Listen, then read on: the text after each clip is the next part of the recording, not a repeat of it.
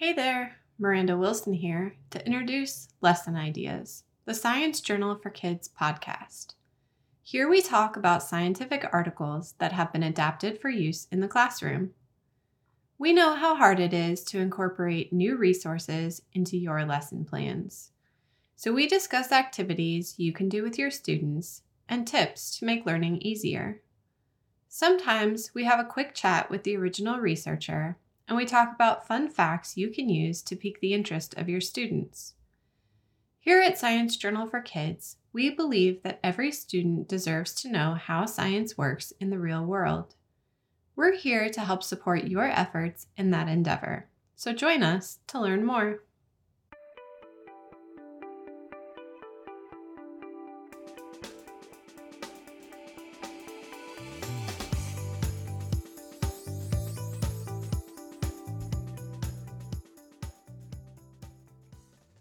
Welcome to the third episode of Lesson Ideas. Have you ever wondered how smart animals actually are? Today, we are discussing an article about ravens and how intelligent they are.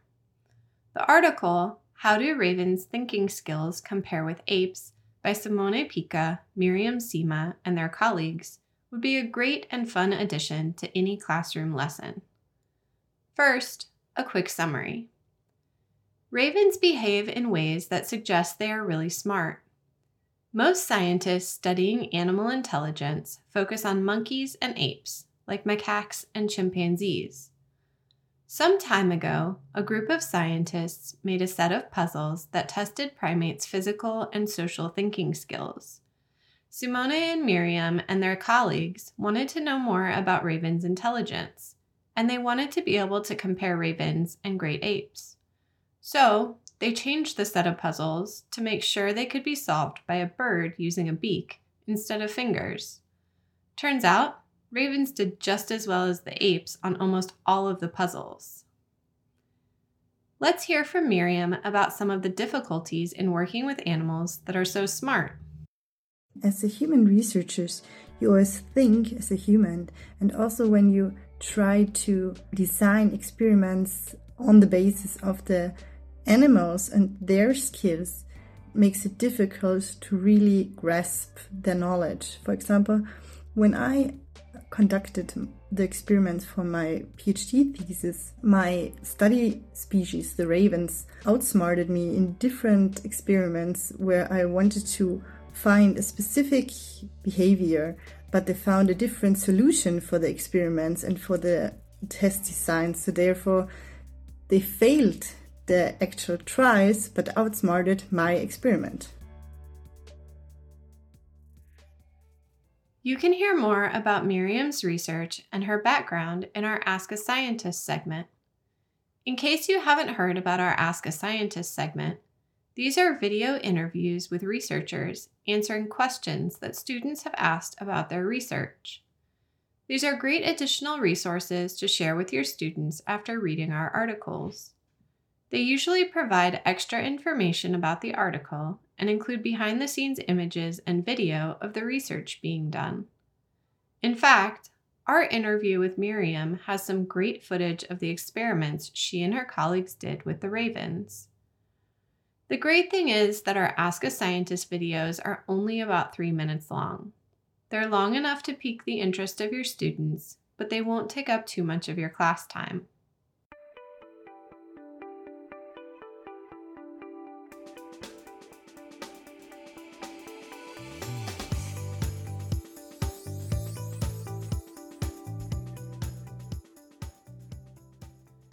Back to our article about ravens.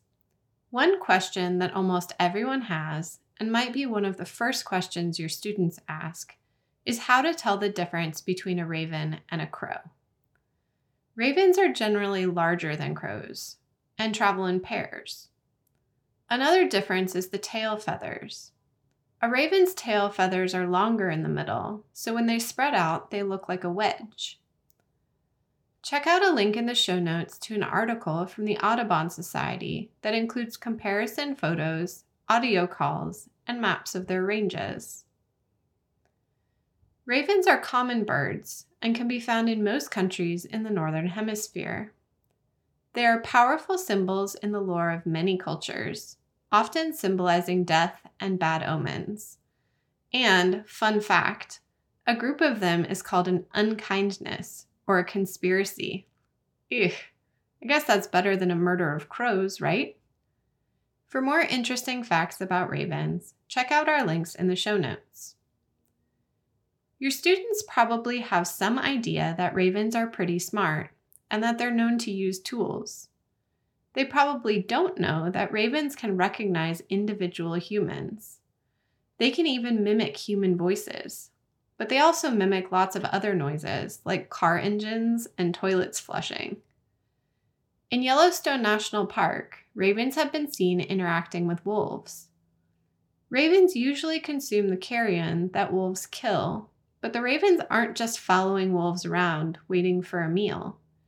Ravens have been spotted playing tug-of-war and pulling the tails of wolf pups. If you want to read more about this interesting relationship in an article from Yellowstone Quarterly, you can find the link in our show notes.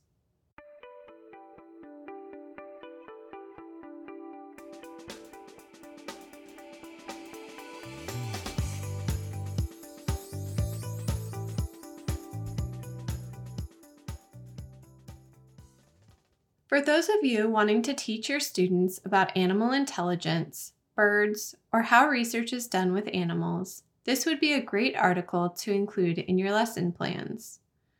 There's an in-depth activity on animal cognition that's been developed by educators here at Science Journal for Kids that I want to highlight today. You can find it online on the article page, just like all of our other additional resources. And we'll also put a link to it in the show notes. The activity has 5 parts and is designed for middle school classrooms, but it can also be adapted up or down depending on your needs. The first part has an introductory video for students to watch and has suggestions on key points to discuss with your students. The second part has students read the article and answer the assessment questions at the end. The third part is a role-playing activity where pairs of students act as either a scientist or a bird. They could even be other animals if they wanted. There are 8 different experiments that student pairs can role-play. When you set this up, divide your class into 2 groups, the scientists and the birds. If you have the space, make sure to separate the scientists while you explain to them the different experiments. That way, the birds won't know what's going on. Also, you'll only want to explain 4 of the experiments for the first iteration.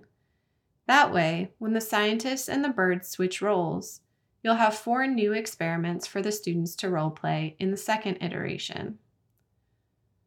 The fourth part of this activity is a discussion and includes suggestions for things to talk about and questions to ask your students.